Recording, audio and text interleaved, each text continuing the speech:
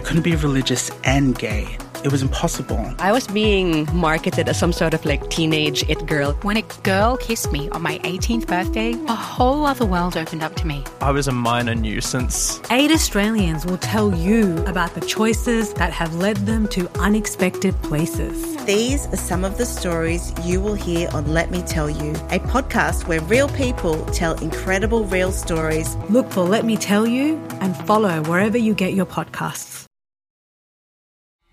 You want to know what I tell myself? That she was my miracle. And that I let her go. Because I wanted a better life for her, and so did your wife. You don't own me, I'm not your property. So take a shifty little beady eye over me.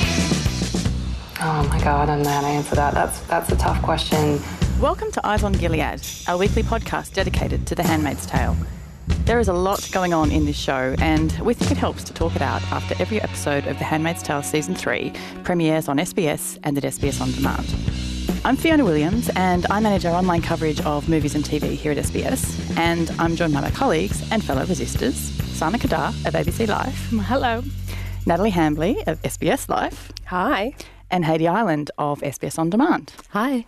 And baby Greta, who's asleep at the moment. Now, we have just watched episode 5 of season 3 of The Handmaid's Tale, and it's called, and I love this, Hello. Unknown Caller. Hello? Who is this? June and Serena grapple with the revelation that Luke is caring for Nicole in Canada. I'd like to know about the man who is raising her. I want him here so badly. Leading to an incident that will have far-reaching ramifications. And we will do whatever it takes to bring her back home to you. Now, this is a very big episode with very big feelings, and especially it's a huge one for Yvonne Strahovski. And on that, we are going to be featuring an interview with Yvonne later in the show, so do stick around for that. Now, this episode, I've been waiting for this one. What do we think? Let's do our reactions around the room. Natalie, what stood out for you? My mind has changed over time. I was originally super happy to get a Serena episode, but the more I think about it, I'm just so frustrated and annoyed and angry by it, which we can get into in a minute, but oh my God. Hold that. Put a pin in that one. Sana. I loved this episode. This episode broke me. I was a teary bawling mess. So my highlight, I guess, would be, the phone call with Luke and then the recording to Luke and telling him that, Nicole was born of love. Oh, my God. Yeah. It all came out, didn't it? Yeah. Heidi, what stood out for you? Okay, I'm going to go for something a little bit more incidental. It's when June finds the cassette tapes in the cellar, and as she's pulling out the box, we see a box of, I assume, Commander Lawrence's that just says 70s prog. I just felt that's so fitting of him and his daggy music taste.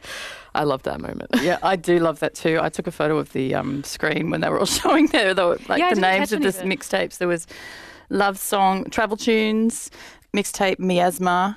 Love a good mixtape. For me, it was the emotion, I think, in this one, because the episodes to date, they have been very moving, but I haven't been moved to tears. But this one, it really did.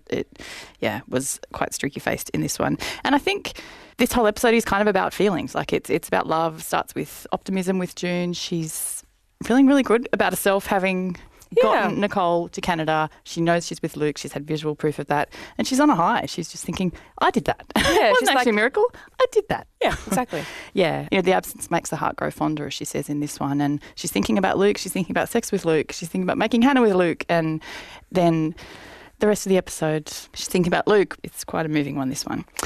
And so we do start at Loaves and Fishes with... She's very aware of what's happened. She knows the handmaids know as well. It's gotten out that the baby's with Luke. And she's thinking, they could resent me for this, but they don't. Everyone's a victory for one is a victory for many. They just think, okay, it is possible. I like the visual of she's measuring peas, and the peas represent the kids, I guess. There's a few of them, but there's many, many more. And Luke mentions peas later. He does mention peas later. Nicole doesn't eat her peas. Oh, my God, I didn't even catch that. That's amazing. Good catch. I was going to say also that there was a lot of directorial flourishes in this one. So Colin Watkinson directed this one, and it started with like the time lapse in Loaves and Fishers, and then I think I felt like there was a lot more tracking shots this time as well. Like the feel was just a bit different, and at the end with the crane shot going into June's face while she's on that horrible set, with the theatrical lighting coming up, it felt quite different, and it had touches I felt of the director in there. Totally agree. And the moments that it struck me of the touches was that phone call, that literal 2-minute phone call, the real-time interaction between Luke and June. That's exactly 2 minutes. As we know, she's counting down the clock. But then for the next 2 minutes, you watch what happens within that scene, and then it counts out. She's going back to the room. She's getting blessed by Serena, for God's sake. God bless you. Back upstairs, and then Moira says to Luke, how does she sound? And then that's the end of the 2 minutes, and then he says, like June. So it's... Oh, wow. Yeah, I was conscious of the directing in this episode too. Right, It's okay. quite beautiful. Yeah. Yeah. And while we're in Loaves and Fishes, of Matthew isn't all that... Well, she seems to be giving a message of support for all intents and purposes, but when she says the baby should be with its parents, there's a bit of a discrepancy on who thinks the parent... I've been which trying one to thinks the parents are. think kindly of her, even though she's not really giving us much to work with. But wow, if you've had 3 babies there, like I just was thinking the brainwashing is strong in that one, you know. But I think when June she says to her at some point, bite me. Yeah. And which I love. But I sort of feel like it's maybe jolting her, you know. So unfortunately what's happening with June is probably really challenging her own coping mechanisms. So I still have hope for her. Well, I think we get it at the end there. She has quite a journey in this episode. It looks like the 4th one's on the way, and I think that's got her mind. She's distracted. If it didn't happen with 2 and 3, maybe 4 is going to be the one that tips her into resisting. But the top and tail of Matthew this episode, she's in a different place, I think, than where she starts. And maybe being around June is making her think differently about her 4th pregnancy. She's sort of having the chance to contemplate, actually, maybe this isn't the greatest thing. She's probably thought about that previously. But I think maybe June's having an influence on her. I think so too. The fact that she confides in June before she confides with her commander is her first break from the straight and narrow. That's the first act that she does. That's not exactly what a handmaid should be doing. Right, she's staring off in the distance, quite distracted. Look, she does make one comment to June at the start where it's about June's judgment in relation to the man she chose to be her husband back in the day. You wouldn't have married a man who is actually capable of kidnapping. You have much better judgment than that. And June's judgment is in focus in this episode because she does make another decision when she's saying, I did that, I got the baby out. She also does something else pretty major in terms of letting Serena see Nicole. She enables that and she chooses to make that phone call to Luke. So was that the right thing to do? Oh, yeah, I felt like I was thinking who was the biggest loser in this episode was sort of in my mind. And I ended up settling on baby Nicole. I was like, she's just a pawn, which is kind of sucks.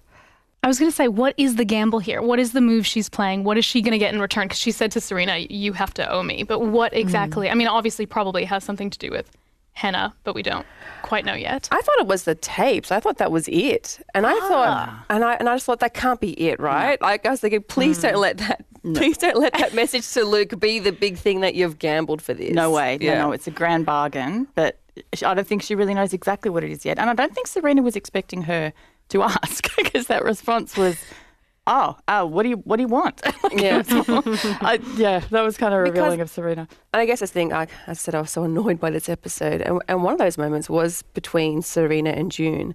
And I'm so glad that June said this back to her, which was like, I want to see my baby too.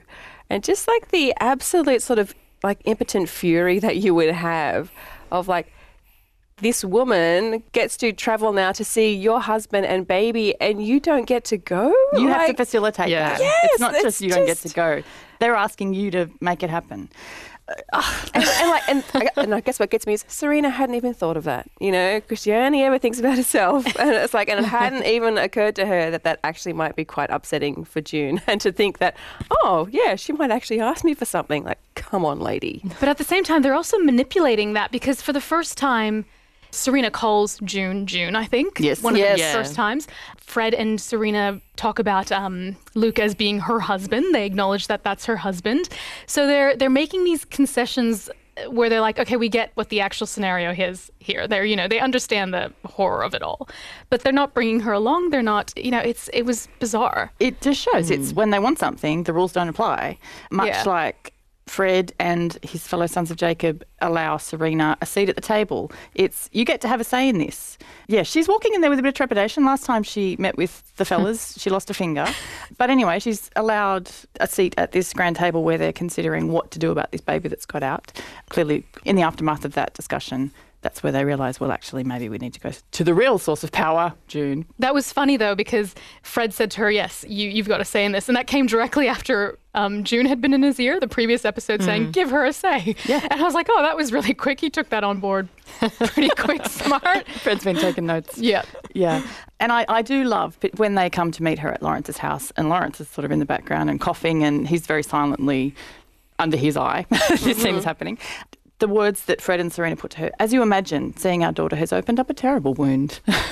Just that negotiating of trying to get to see Nicole, when we think of all the ways that June had to scheme and manipulate and insinuate and whatnot just to get a glimpse at Hannah as well. It's pretty galling. And there's, Haiti, on the note of the fire and the water and the whatnot, if we've been noticing in these, the fireplace was just simmering. It was, kindling was happening there in the background when both June and Serena had their quiet moment. Whose flame? Whose flame was being ignited there? And also after the phone call that June made to Luke, she goes into the kitchen and the shot starts framed with the fire licking her face as well. It's back, yeah. It's also raining in Canada at that time. So that's right. There's a whole lot of water happening there. There's a whole lot of fire happening in Gilead. Still waiting for wind. Yes. And on the mention of Lawrence, the Lawrences in this episode, we get more of a glimpse at Mrs. Lawrence. Mm-hmm. She's in full possession of her faculties this time around. She's reminiscing about the good old days with Joe before all this happened. I thought it was quite funny that she's talking about she misses who he used to be, and she was trying to tell June it's just important that you know that they love you or that you love them, and that he used to tell her via music. And I just thought, this man has like words and words and words. He has so many words. He has thick books full of words, but he can only tell his wife he loves her via music. By Leo Sayer songs. Yes, like a mixtape on a cassette. Oh my God. I thought it was great, though, that we finally got a meaningful conversation between Mrs. Lawrence and June, because I'm really hopeful that relationship will develop into something really interesting. And I liked the idea that June raised in that conversation about holding on to slithers of people that remain, and this idea that everyone in this world of Gilead, or those who have left, have been changed so much through the process, and that there's little glimmers of who they used to be. And in this context, she's talking about Commander Lawrence, but a lot of it, I think, in this episode is to do with June and how much she's changed throughout her years in Gilead so far, and how she's a completely different person to the June that we met at the start of the series. And I think I got to hint that when I saw the final shot where we zoomed into June, that we're really gearing up to see her rise as this kind of leader of the resistance or something like that. I don't know, but she's going to lead this change, and that she's become a completely different person. And I think that scene with Mrs. Lawrence there as well, that is a bit of a nod to the later conversation she has very privately with Luke. She's had a very public conversation with Luke, but very privately the message on the tape is, I'm not the person that I was. Things have quite dramatically changed. That was a very intimate conversation, and a lot of revelations were having to come out there. Getting all choked up talking about it. Anyway, it was hard. It was beautiful. Yeah, she just wanted to be completely transparent about everything that's going on. And she gave him permission to also move on. Yeah. Oh, just see that conversation to me. Oh God, what are you going to say? Look, I also liked it, but it was. You're teary, Fiona. I'm like choked up, and you're just bring it back down to earth, Nat. I'm a little bit more despairing about it. I thought that conversation was saying, I'm going to die here, and I'm just not going to make it. You know. I know. I've always got that in the back of my mind as well. Yeah, I just because this was her chance to tell Luke who Nicole's parents actually are. And the whole reason why she needs to say that now is because she really doesn't think that she's ever going to get out to say it herself, which is horrifying. Yeah, day by day in there, you don't know what's going to happen. Things happen extremely dramatically. This might be her only chance to talk to Luke. And it's fascinating that that's what she wanted to tell him. Like, she's a woman of integrity. She just needed him to know. Mm-hmm. And I love that they've introduced the tapes. It's a nod to the book.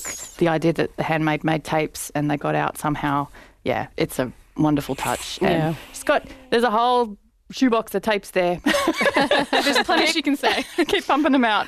Well, that's what I was wondering. Okay, well, that's the one tape that we've heard, but what other tapes are out there now? What else has she said? Yeah. She does have time in her hands. Yeah, right. Yeah, and that basement is soundproof. The Guardians didn't hear the dying handmaid down there. How did Serena get the tape to Luke in the end? Because the last shot we saw of the tape was she realised she had it in her old bag still. So how? I assume she left it in the room. Yeah. With the clothes and that makes sense. And we've sort of danced around it. This is the Serena episode. Where does she stand? She gets to Canada, to the airport. Lots of maroons and blues and everything going on in the colour scheme this episode, Haiti. Yeah, after noticing the colour scheme in the interiors in the Emily episode 1 episode ago, now I just see them everywhere. I feel like Moira and Luke's apartment were the handmade colours and the wife colours. The walls were green. The throw on the sofa was red. And I'm just seeing them everywhere now. Moira's beanie was maroon at the end. Yeah. And the plane had 2 stripes on it. One was the green of the wives. One was the red of the baggage trolley handmaid. was maroon. Nicole's stroller and was the handsome blue. guy who meets Serena, who tried to get her to leave, had a maroon puffer on underneath. Oh my God, yeah, everywhere. List them out. we see the production design. Yeah, we're clever. Absolutely. So Luke, obviously in his very intensely short phone call with June, happily he didn't screen that phone call. He says, no, Fred, he cannot come. It's just has to be, if anyone has to come, it has to be her. I love that. Yeah. He did so good in this episode. I'm so proud of Luke. Good. Because at that point, I guess he still thought, Fred was the father of Nicole. Yeah. So, and he says it to Serena in person there. As I said, Yvonne Strahovski's coming up, but what an episode for her. That it's all comes out, and there's not a lot of dialogue really. There are a few choice lines from her, but it's all in her face when she gets there, sees that, oh wow, I get to change clothes, and is transformed by the skinny jeans and the ballet flats. So weird to see her in normal clothes and her hair out. Yeah. And just that glimpse across the crowded airport terminal. There's my baby.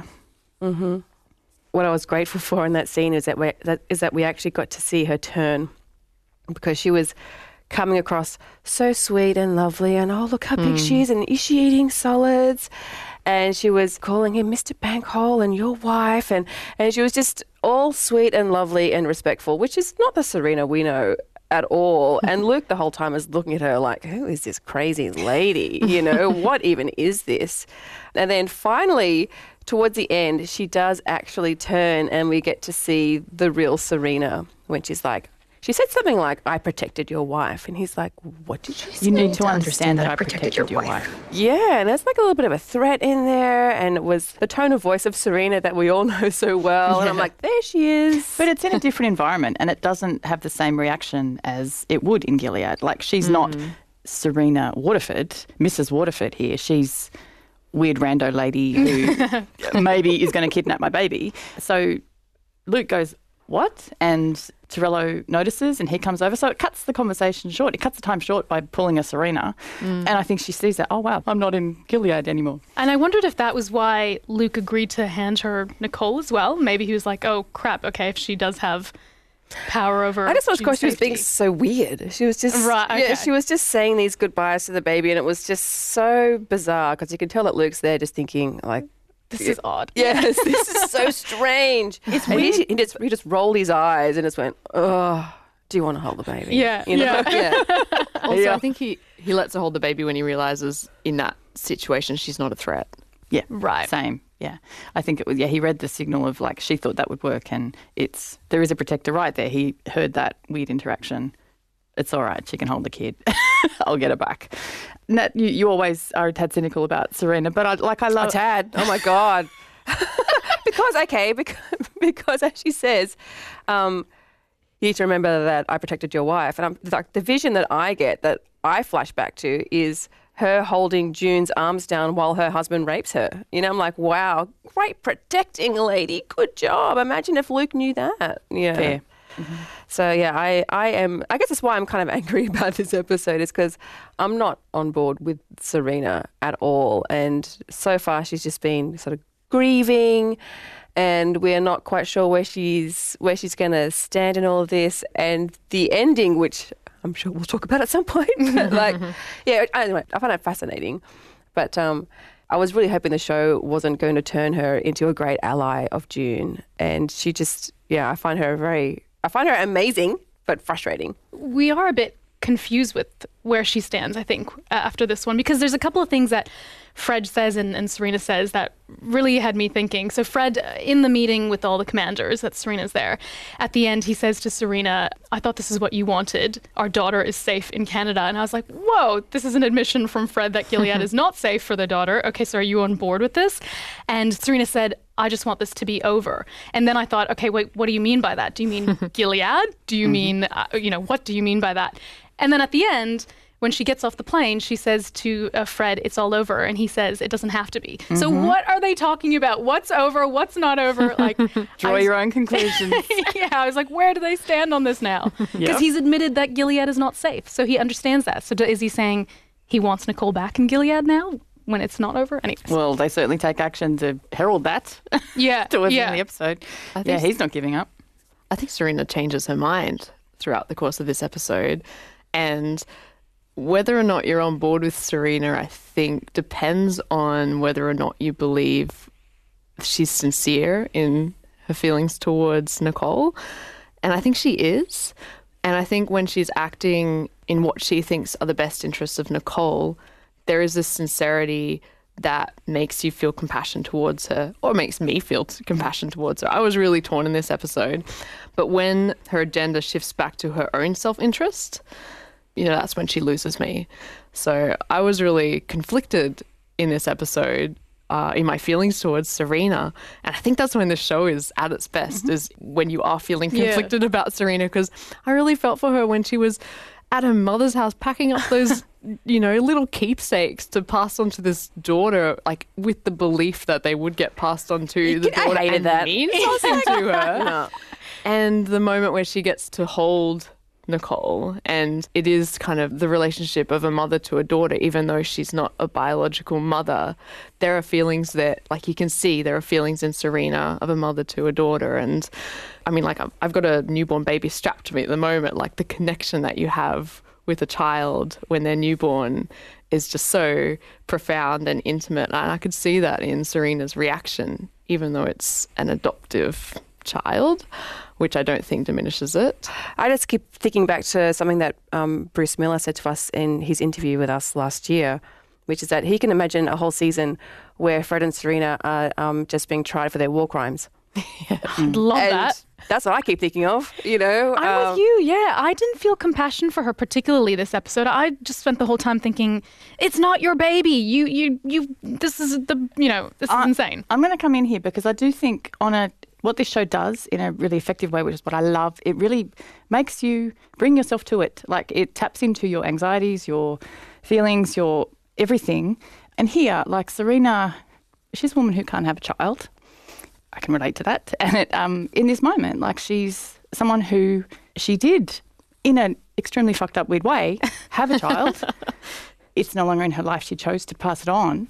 It's a profound, like, it's a very upsetting time. Like, I just think Yvonne Strahovski plays that so well. She does. In this scene. And I felt compassion for it.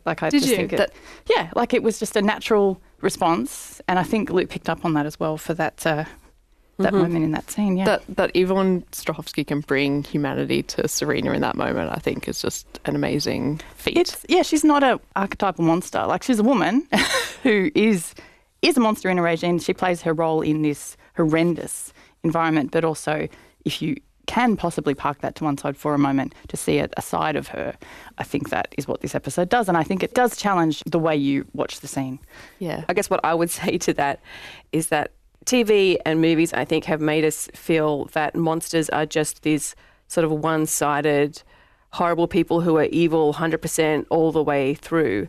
And I guess that's why I actually do really like the Serena character. I like watching her. I like what Yvonne is doing with her, what the writers are doing with her, because you do see good and bad. And that sometimes you can like her and other times you can absolutely hate her, and you see all of it. And I think we got that with Lawrence as well in this episode, because I also struggled with that, because the episode opened up with him complimenting his wife on her new hairstyle, and then at some point they're sitting on the couch together listening to a song that actually... Cruel to be kind. Cruel to be kind. That was a bit on the nose, you know. That was a bit obvious. Very obvious. Yeah, and so I thought, oh, okay, what are they doing here? And I guess it feels the same again. In my mind, he is still a monster, but they're also showing the various sides and the human sides. Shades of grey. Yeah, all over. The slithers that still exist of the old times. Yeah, the old people. Look, probably a good time to throw to Yvonne Strahovski. It's a Mega Serena episode. Let's hear from Yvonne Strahovski herself, talking about this episode, Now She Can, and playing Serena in all her complex glory. She was a bit nervous about revealing some of the big plot points because this was back in February, so she was a tad nervous about telling us what happens in this episode 5 specifically. So there is a bit of a, can I tell them? Can I really tell them? Which you'll hear, which is quite funny. Now, I'll also note again, this happened while I was on the set, and there were other journalists present, so I'm going to paraphrase their questions as they weren't all on microphone. So here is Yvonne Strahovski. Okay, well, let's start with where we find Serena emotionally at the beginning of this season. Well, we find Serena in the emotional despair of wondering whether she made the right choice or not, and probably leaning towards that she didn't make the right choice. So she's distraught and full of regret and probably lonelier than ever, I would say. I feel like I come to work to sob. I do come to work to sob. And what about the relationship with Fred? The relationship with Fred is very... It's at its worst, I would say. As if things can't get better in Gilead. They get worse. So no, it's horrible between those two, because Serena feels like it is because of Fred that she was driven to hand Nicole over to Alfred and make that rash decision in the moment after having her pinky finger chopped off, and all the things that I feel like started really with Serena during episode 8 when she was beaten by Fred. So there was kind of this breakdown of Fred really showing his true colors and not treating Serena in a protective way, really. And so she really blames Fred for this terrible decision that she regrets making. And on the subject of sobbing, how do you find dealing with this sort of thing every day, all of the heavy content in this show, and getting tired at the end of the day, because Serena goes through a lot? Yeah, I find I just kind of get on with it, really. I mean, it's on the day. I try not to think about it too much, especially now the season is different from any work that I've ever done, really, in my, how many years have I been doing this? 15 years now, because I have a baby. And I came to work with a newborn. He was 6 weeks old, and so I've been doing this season while simultaneously being a mom, bringing my kid to work every day. And it's a different kind of preparation for me this season, where I feel like I'm just kind of plowing right in, and everything is moment by moment because I'm sleep deprived. So, which probably helps when I have to do sobbing scenes. So you've brought up now that you are a mum. Is it different, the way you mentally prepare for this difficult stuff now? It's different in the way that being a mom is now very inspiring in a way that I never imagined it would be. And I say that only because unless you have kids, you can't know that connection that a mother has with her child. I certainly never did. I never paid any attention to that, really. I didn't understand the psychology of it, and now I do. So it's very much an inspiration to me. I feel like it's making the work probably more in depth than it would have been had I just been drawing on my imagination and whatever else I would have been doing. Has it changed your connection with the story? Yeah, it's much more meaningful, more in depth. I mean, there will be a lot. I mean, can we talk about the Nicole stuff? Oh, really? Like, spoiler alert? Well, they've already talked to Mike Barker and Warren. Oh, so I can talk about, like, we got a lot of stuff. We know everything. With Luke and that whole thing? Oh, they know. Yes. Oh, okay. No, Okay. So, just checking. Well, we did that scene recently where Serena asks to see Nicole one last time to say goodbye, or what she thinks is going to be goodbye. And now that I'm a mom, a real mom, I can really understand how that would be incredibly challenging. And it's funny because Serena is not the birth mom to this child, but she is, in her mind, the real mom, an adopted mom. I mean, there's different versions, I think, that Serena would tell herself of what kind of a mom she is, but she still feels entitled to that role of mother. And I think there's so many emotions tied to that for her, as well as it was the one thing that she ever wanted in Gilead and the one thing that was going to make her life better, given the rest of the circumstances are pretty shitty for her. So, definitely being a mom and playing that scene even was incredibly powerful and emotional. Another sobbing scene. And so with this whole third season, and now with Serena looking like going to Washington, she's in the middle of this dilemma between feeling empowered but also wondering what her place is in her marriage. Let's talk about what she's going through in this season. I mean, maybe not so much the marriage, but it's more of a dilemma of she knows that what she did by handing over Nicole was the right thing to do.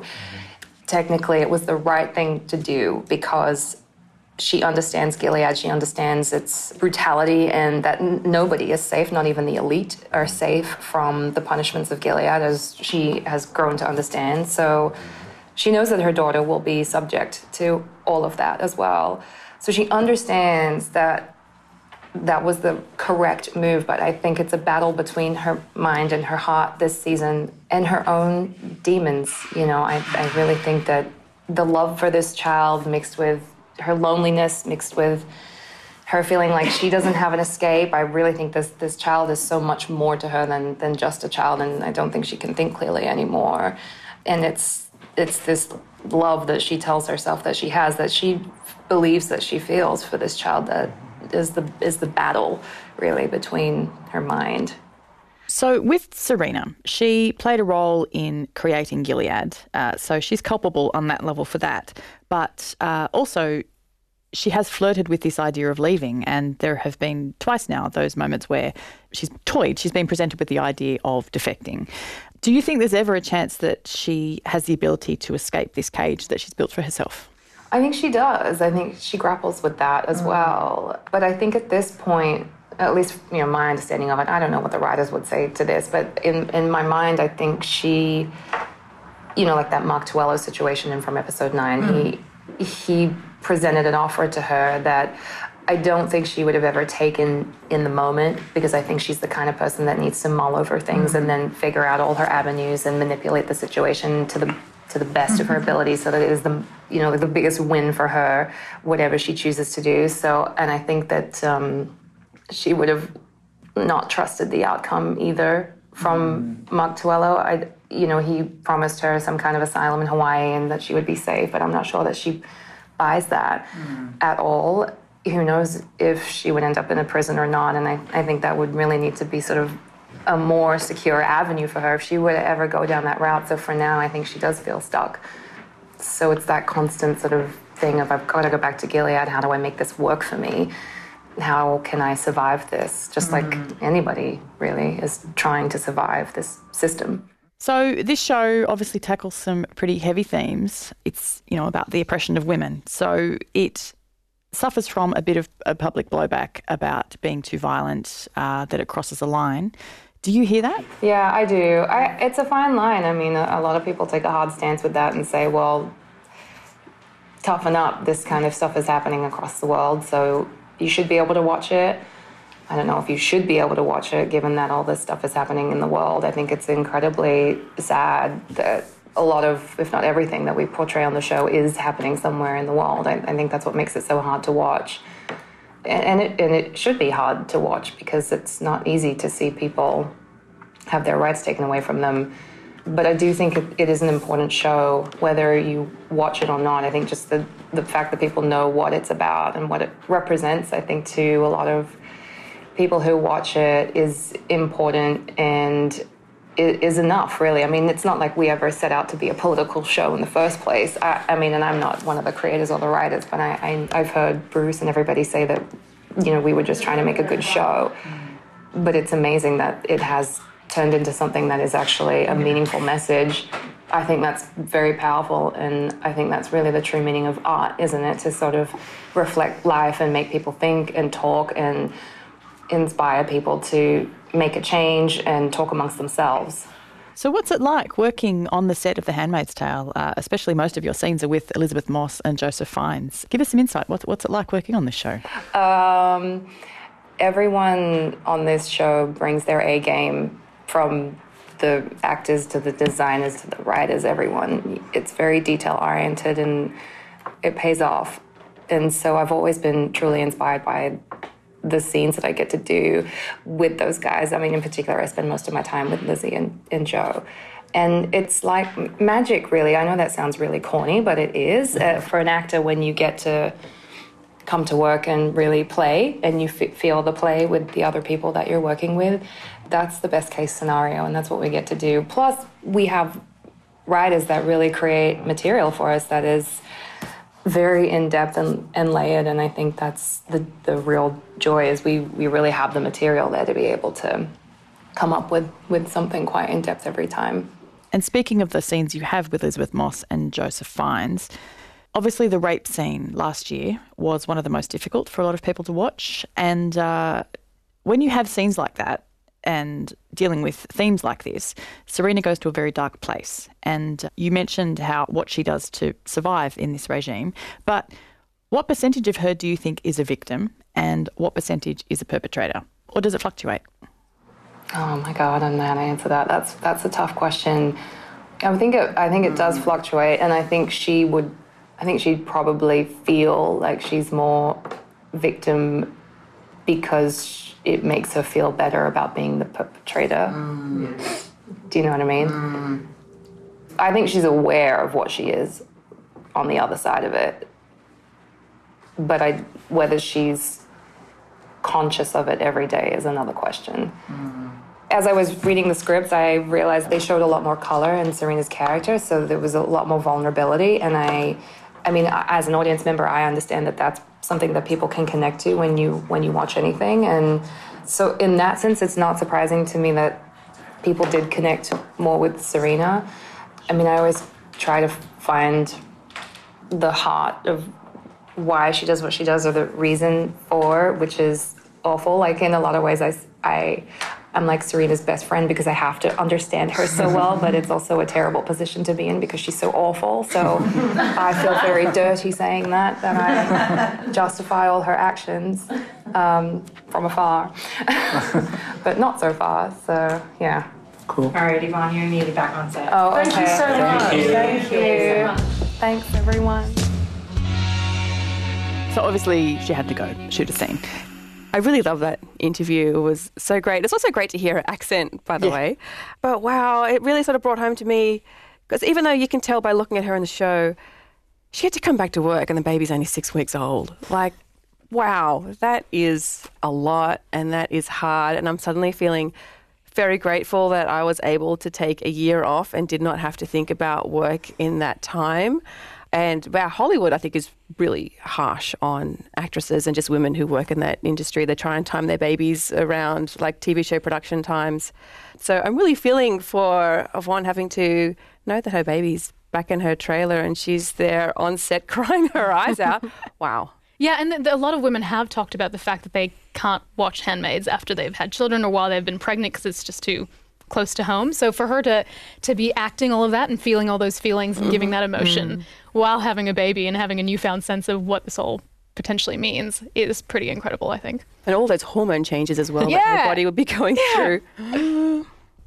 I feel like I should say something. You don't have to. And I'm saying that now that Haiti is here and working. And she's got her baby strapped to her chest. Yeah, I feel like I should say something because I've got a 1-month-old baby strapped to my chest. Tell us how you feel. It's baby number 2. It's all different.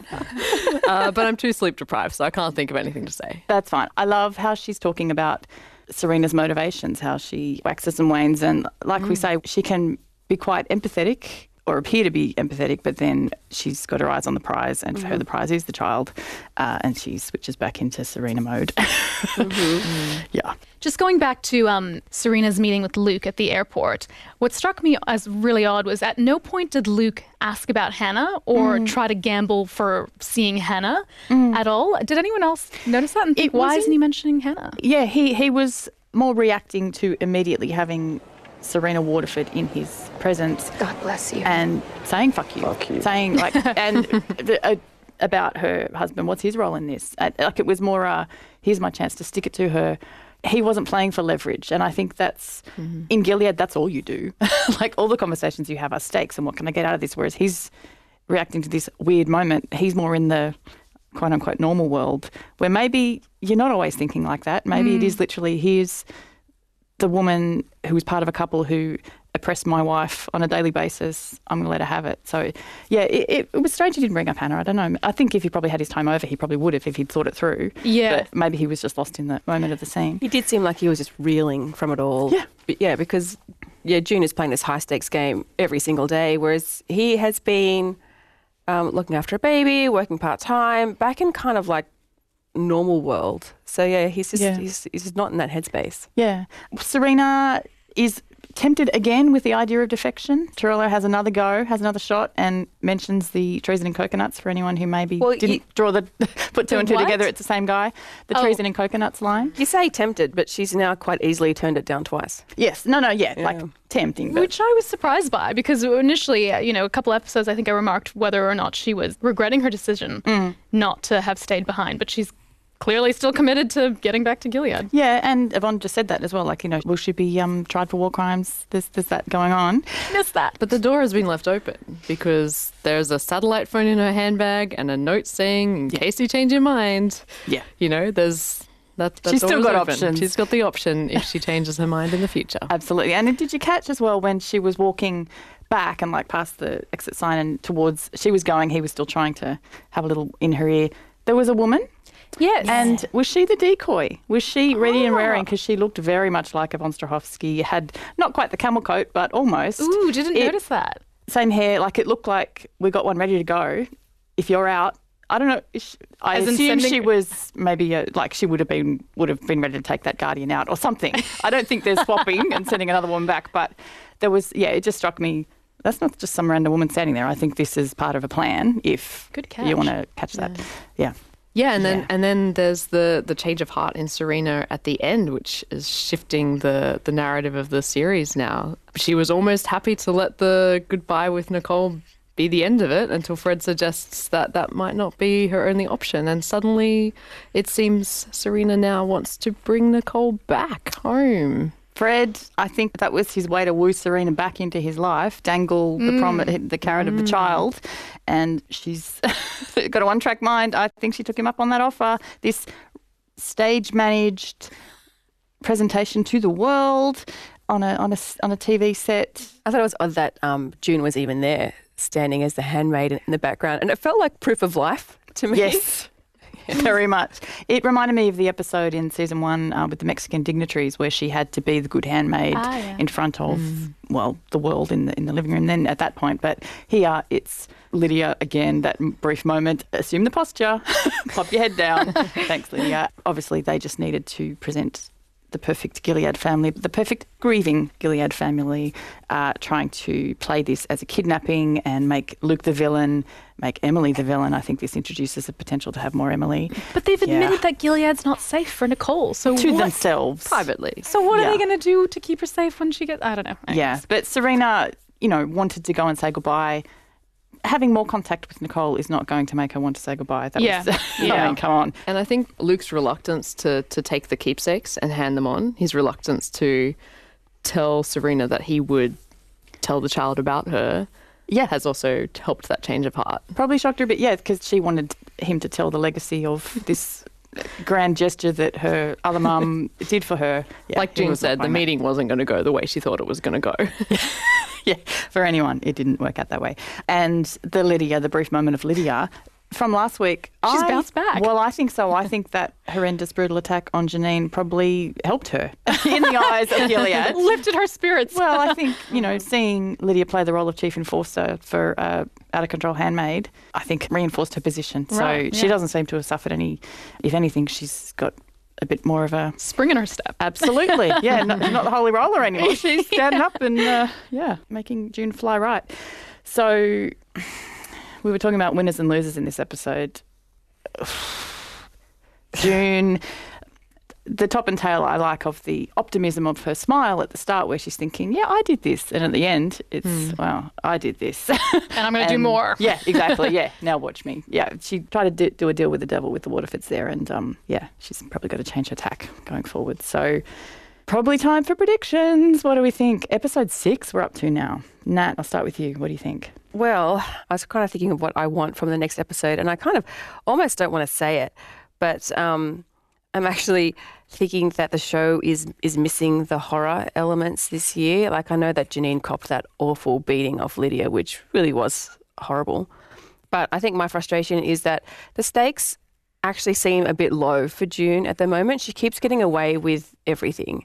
And she's kind of doing some weird stuff, by helping the Lawrences get their marriage back on track. And I think people didn't want to see violence. And so they've sort of tried to fix that or pare it back this season. But I actually wonder if when we say we don't want the violence, we don't really know what we want, and it's kind of gone. And so I've been trying to sort of interrogate these feelings because I certainly don't want to be saying, I want to see more women beaten on screen, that's really not what I want. But the thing is, though, is that life for women is hard and has been hard, and we've all sort of been thinking about it in the last couple of years. It's sort of been front and center. And in Australia, we have massive conversations, and I swear headlines every week about domestic violence. I feel like we've already had multiple candlelight vigils recently. Life is pretty shit out there, and women are suffering in real life. And at the moment, I'm kind of finding it weird that June's just sailing along in Gilead. I know she got a cattle prod by Lydia, but and we have seen some Marthas hanging. And I'm still horrified by the shipment of women from Chicago who are in cages. But I almost feel that we now, as viewers, need to be shocked back into the horror of Gilead. And so I'm kind of bracing myself that that's what's coming for episode 6. And I'm also trying to tell myself now that we actually probably do need to see it. And that's been the criticism from critics and viewers too, that it feels like June's getting away with too much. I've read that quite a lot, actually. And so, and houses, I'm trying to be fair about it.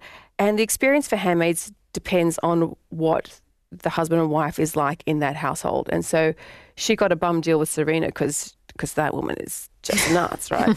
Whereas Kamata Lawrence's wife, they had a really sort of lovely, empathetic conversation. And Emily had been in a nice house as well before. So I think their experience depends on who you actually get.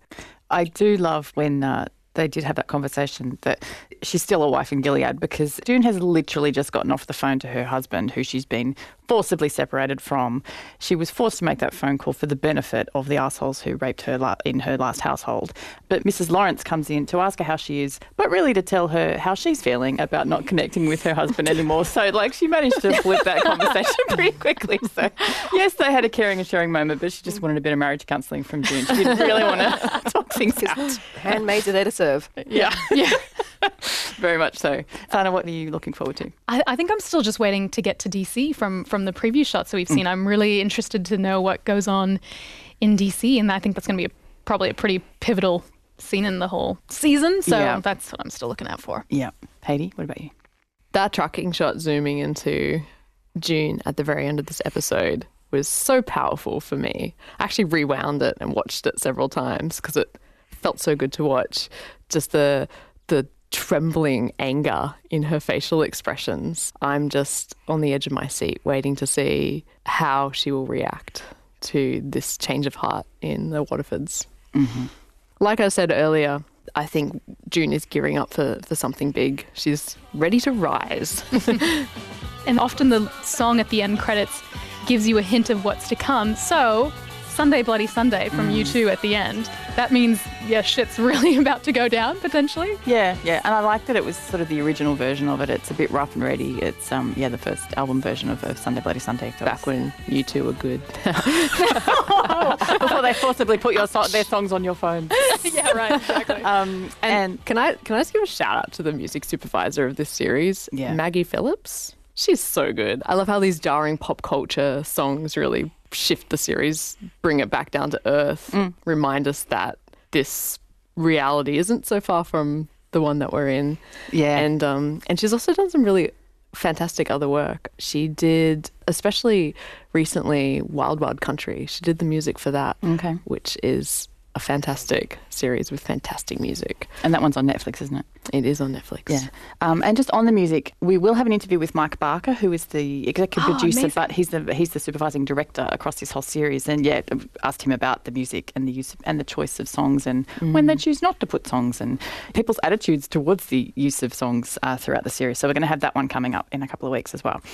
I'm not going to speculate, but we're going to be episode 6 next week. So on that declaration of war, it looks like at the end of this episode, we do know that there are Washington scenes coming up soon. They released the photos of that incredible assembly at the Washington Monument. So they've got to be coming soon, right? And we'll see. So thank you for listening. We hope that helped. I'd like to thank my co-hosts, Sana Kadar, Natalie Hambley, Heidi Ireland, and Baby Greta, who slept through the whole thing. We love hearing your comments about this show and about this podcast. So feel free to leave feedback and give us a rating wherever you get your podcasts from. And if you reach out on Twitter, use the hashtag #EyesOnGilead. We have been loving reading some of your responses to these first few episodes of this season. Keep it coming. And hypothetically, if we miss something or if we get something wrong, call us out on that. Someone noted that for better or worse in terms of the marriage vows, when Emily a couple of weeks ago was in Specsavers, in the at the optometrist, and are things better or worse? Yeah, obviously she called her wife straight after that because when do you say for better or worse? But in marriage vows, that was great. Great pickup, wasn't That's it? amazing. Yeah. Good one. Yeah. Any other pickups? I had someone reach out on Instagram to say they thought Serena burning the house down, starting with burning the bed, was really significant because that's the bed on which June was raped. So is this Serena very emphatically rejecting the whole system of Gilead, which I thought was super insightful. Of course, she started with the bed, burning it down, and then the whole house. Yeah, it was great. We had someone else reach out, have a listener in Alabama, who noted that when we were talking about Alabama a couple of episodes ago about the idea of choice and the restriction of that, certainly in Alabama and other states in the US at the moment, noted that Margaret Atwood started Handmaid's Tale when she was teaching at the University of Alabama. There you go. No way. Yep. All this multi-layered context that we get out of here. So, look, we love it. Keep it coming. We are tracking all of that. You can find me on Twitter at anythingButFifi. Natalie, where can we find you? At Natalie Hambley. Sana, where can we find you? At Sana_Kadar. Heidi? At Heidi Ireland. And as we say, use the hashtag #EyesOnGilead. For more Handmaid's coverage, head to SBS Guide, where you'll find some more recommendations for other things to watch as you await the next episode. Speaking of which, new episodes of The Handmaid's Tale premiere every Thursday on SBS and at SBS On Demand. Eyes on Gilead is produced by me, Fiona Williams, and edited and mixed by Jeremy Wilmot. You don't own me, I'm not your property, so take your dirty, filthy, stinking eyes off me. I'm sorry, but we need to wrap this up. Good. Until next time, don't let the bastards grind you down.